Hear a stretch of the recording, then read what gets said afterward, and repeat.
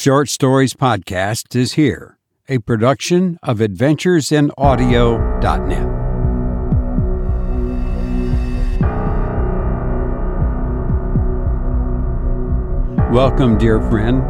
I hope you are well and ready for a nice horror story. I'm Robert Crandall. That's what I do on this podcast. The recommended way to listen to this podcast is to get comfortable in a nice, easy chair, or comfy chair as they're sometimes called, or whatever. Now, turn the lights down low, remove all thoughts from your mind. Get rid of everything. Don't think about it. And enjoy the story.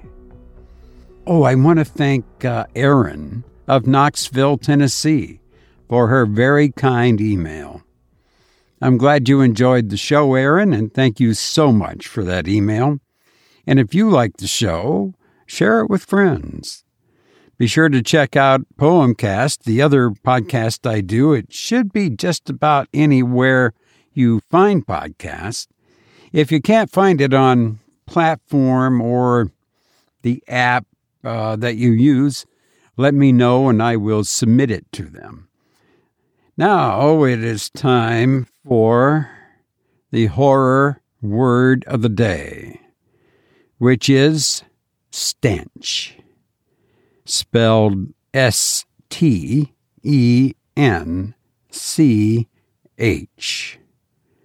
A pungent, noxious odor, like that of a decaying or decomposing corpse, causing much dread, disgust, and revulsion. I hope you don't experience a stench. Let's move on now to our feature story. A man is offered a coffin, but he doesn't think he needs one. He has no one to bury but himself. I hope you enjoy The Coffin Merchant by Richard Middleton.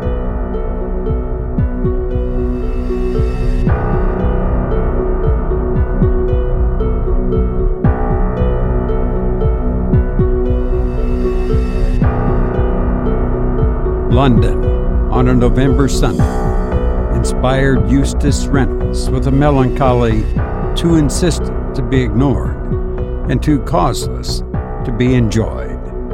The gray sky overhead, between the housetops, the cold wind round every street corner, the sad faces of the men and women on the pavements, combined to create an atmosphere of inelegant misery.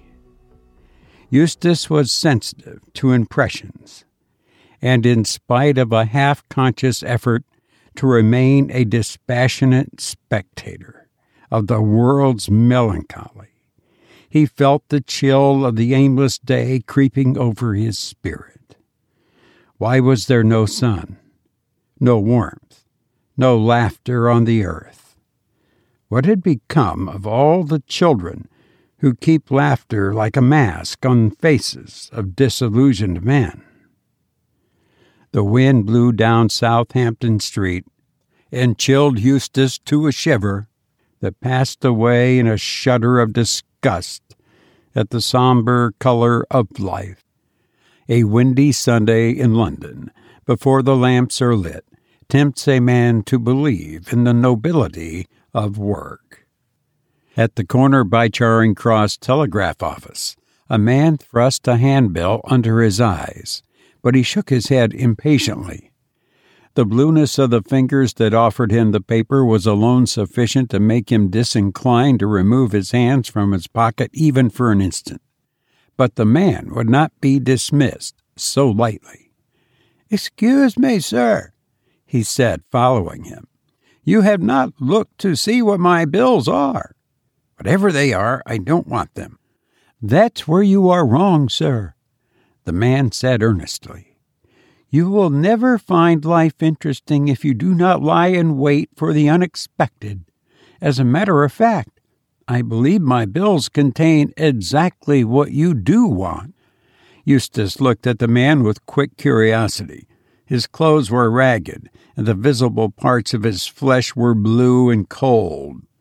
But his eyes were bright with intelligence, and his speech was that of an educated man.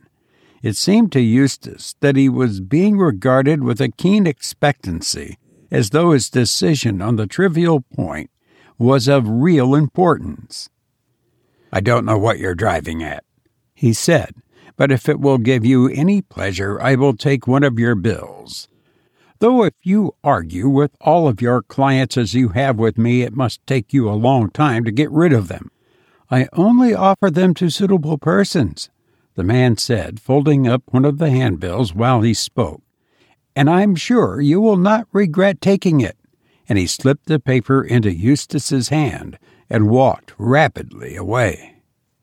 Eustace looked after him curiously for a moment, and then opened the paper in his hand. When his eyes comprehended its significance, he gave a low whistle of astonishment. "You will soon be wanting a coffin," it read. "At 606 Gray's Inn Road. Your order will be attended to with civility and dispatch. Call and see us." Eustace swung round quickly to look for the man, but he was out of sight.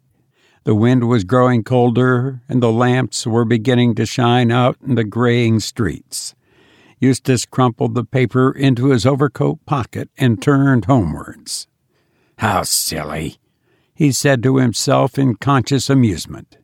The sound of his footsteps on the pavement rang like an echo to his laugh. Eustace was impressionable, but not temperamentally morbid, and he was troubled a little by the fact that the gruesomely bizarre handbill continued to recur to his mind. The thing was so manifestly absurd. He told himself with conviction that it was not worth a second thought. But this did not prevent him from thinking of it again and again. What manner of undertaker could hope to obtain business by giving away foolish handbills in the street? Really, the whole thing had the air of a brainless practical joke. Yet his intellectual fairness forced him to admit that as far as the man who had given him the bill was concerned, brainlessness was out of the question, and joking improbable. "Oh, damn the thing," he said impatiently as he opened the door of his flat. "It isn't worth worrying about. I mustn't let the whim of some mad tradesman get on my nerves. I've got no one to bury anyhow." Nevertheless, the thing lingered with him all the evening, and when his neighbor the doctor came in for a chat at 10 o'clock, Eustace was glad to show him the strange handbill. The doctor, who had experienced the queer magics that are practiced to this day on the west coast of Africa, and who therefore had no nerves, was delighted with so striking an example of British commercial enterprise. "Though you mind," he added gravely, smoothing the crumpled paper on his knee, "this sort of thing might do a lot of harm if it fell into the hands of a nervous subject. I should be inclined to punch the head of the one who perpetrated it. Have you turned that address up in the post office directory?" Eustace shook his head and rose and fetched the flat red book, which makes London an English city. Together they found the Gray's Inn Road and ran their eyes down to number 606. "Harding G.J., coffin merchant and undertaker. Not much information there," muttered the doctor. "Coffin merchant's a bit unusual, isn't it?" queried Eustace. "I suppose he manufactures coffins wholesale for the trade. Still, I didn't know they called themselves that. Anyway, it seems as though the handbill is a genuine piece of downright foolishness. The idiot ought to be stopped advertising in that way. I'll go see him myself tomorrow," said Eustace bluntly. "Well, he's given you an invitation," said the doctor, "so it's only polite of you to go. I'll drop in here in the evening to hear what he's like." I expect you'll find him as mad as a hatter." "Something like that," said Eustace. "Or he wouldn't give handbills to people like me. I have no one to bury except myself." "No," said the doctor in the hall. "I suppose you haven't. Don't let him measure you for a coffin, Reynolds." Eustace laughed. "We never know," he said sententiously. Next day was one of those gorgeous blue days of which November gives but few, and Eustace was glad to run out to Wimbledon for a game of golf, or rather two. It was therefore dusk before he made his way to Gray's Inn Road in search of the unexpected. His attitude towards the errand, despite the doctor's laughter and the prosaic entry in the directory, was a little confused. He could not help reflecting that after all the doctor had not seen the man with the little wise eyes, nor could he forget that Mr. G.J. Harding's description of himself as a coffin merchant, to say the least of it, approached the unusual. Yet he felt that it would be intolerable to chop the whole business without finding out what it all meant. On the whole, he would have preferred not to have discovered the riddle at all, but having found it, he could not rest without an answer. Number 606 Gray's Inn Road was not like an ordinary undertaker's shop. The window was heavily draped with black cloth, but was otherwise unadorned. There were no letters from grateful mourners, no little model coffins, no photographs of marble memorials. Even more surprising was the absence of any name over the shop door, so that the uninformed stranger could not possibly tell what trade was carried on within, or who was responsible for the management of the business. This uncommercial modesty did not tend to remove Eustace's doubt as to the sanity of Mr. G.J. Harding, but he opened the shop door, which started a large bell swinging noisily, and stepped over the threshold. The shop was hardly more expressive inside than out. A broad counter ran across it, cutting it in two, and in the partial gloom overhead a naked gas burner whistled a noisy song. Beyond this, the shop contained no furniture whatever, and no stock in trade except a few planks leaning against the wall in one corner. There was a large inkstand on the counter. Eustace waited patiently for a minute or two, and then as no one came, he began stamping on the floor with his foot. This proved efficacious, for soon he heard the sound of footsteps ascending wooden stairs. The door behind the counter opened, and a man came into the shop. He was dressed quite neatly now, and his hands were no longer blue with cold. But Eustace knew at once that it was the man who had given him the handbill. Nevertheless, he looked at Eustace without a sign of recognition. "What can I do for you, sir?" he asked pleasantly. Eustace laid the handbill on the counter. "I want to know about this," he said. "It strikes me as being in pretty bad taste, and if a nervous person got a hold of it, it might be dangerous." "You think so, sir?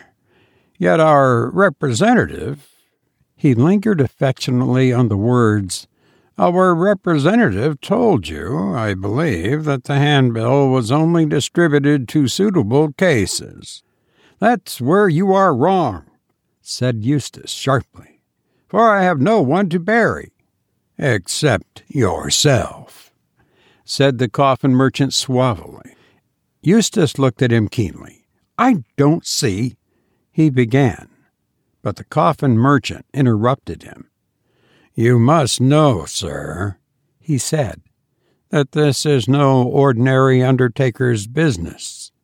We possess information that enables us to defy competition in our special class of trade."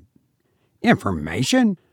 "Well, if you prefer it, you may say intuitions. If our representative handed you that advertisement, It was because he knew you would need it. "Excuse me," said Eustace. "You appear to be sane, but your words do not convey to me any reasonable significance. You gave me that foolish advertisement yourself, and now you say that you did so because you knew I would need it. I ask you why." Coffin Merchant shrugged his shoulders. "Ours is a sentimental trade," he said. "I do not know why dead men want coffins, but they do. For my part, I would wish to be cremated." "Dead men?" I was coming to that. You see, Mr. Reynolds." "Thank you. My name is Harding, G.J. Harding. You see, Mr. Reynolds, our intuitions are of a very special character, and if we say that you will need a coffin, it is probable that you will need one." "You mean to say that I—" "Precisely. In 24 hours or less, Mr. Reynolds, you will need our services." The revelation of the coffin merchant's insanity came to Eustace with a certain relief. For the first time in the interview, he had a sense of the dark, empty shop and the whistling gas jet over his head. "Why, it sounds like a threat, Mr. Harding," he said gaily. The coffin merchant looked at him oddly and produced a printed form from his pocket. "If you would just fill this up," he said. Eustace picked it up off the counter and laughed aloud. It was an order for a 100-guinea funeral. "I don't know what your game is," he said, "but this has gone on long enough." "Perhaps, Mr. Reynolds," said the coffin merchant, and he leant across the counter and looked Eustace straight in the face. For a moment Eustace was amused. Then he was suddenly afraid. "I think it's time he began slowly.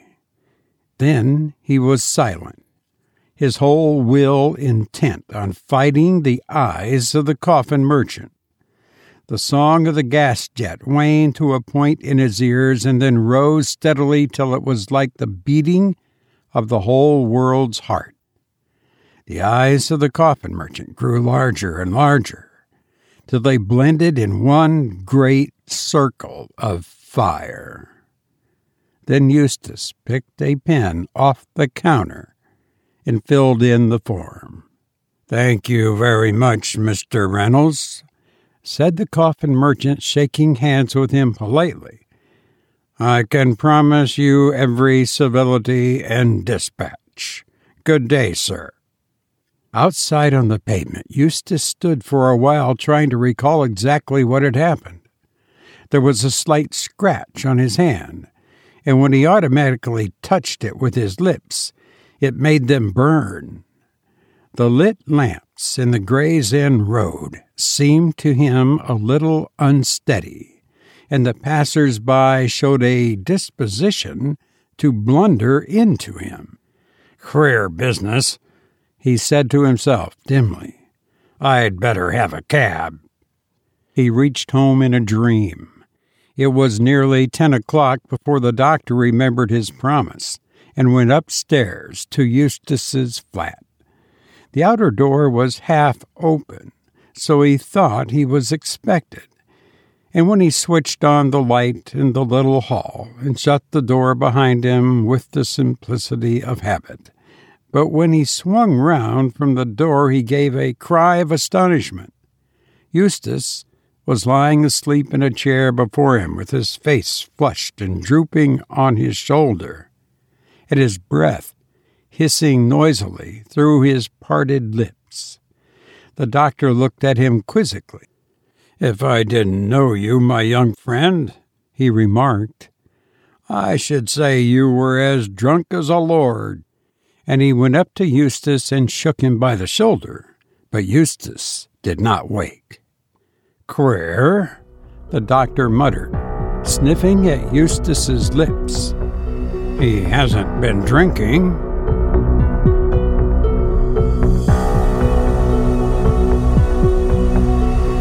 You've been listening to The Coffin Merchant by Richard Middleton. I'm so glad you could join me for this story. I hope all of your dilemmas are solved by the discovery of an enlightened solution. I've enjoyed being with you and hope to be with you again soon. Please be well, and thank you for listening to me.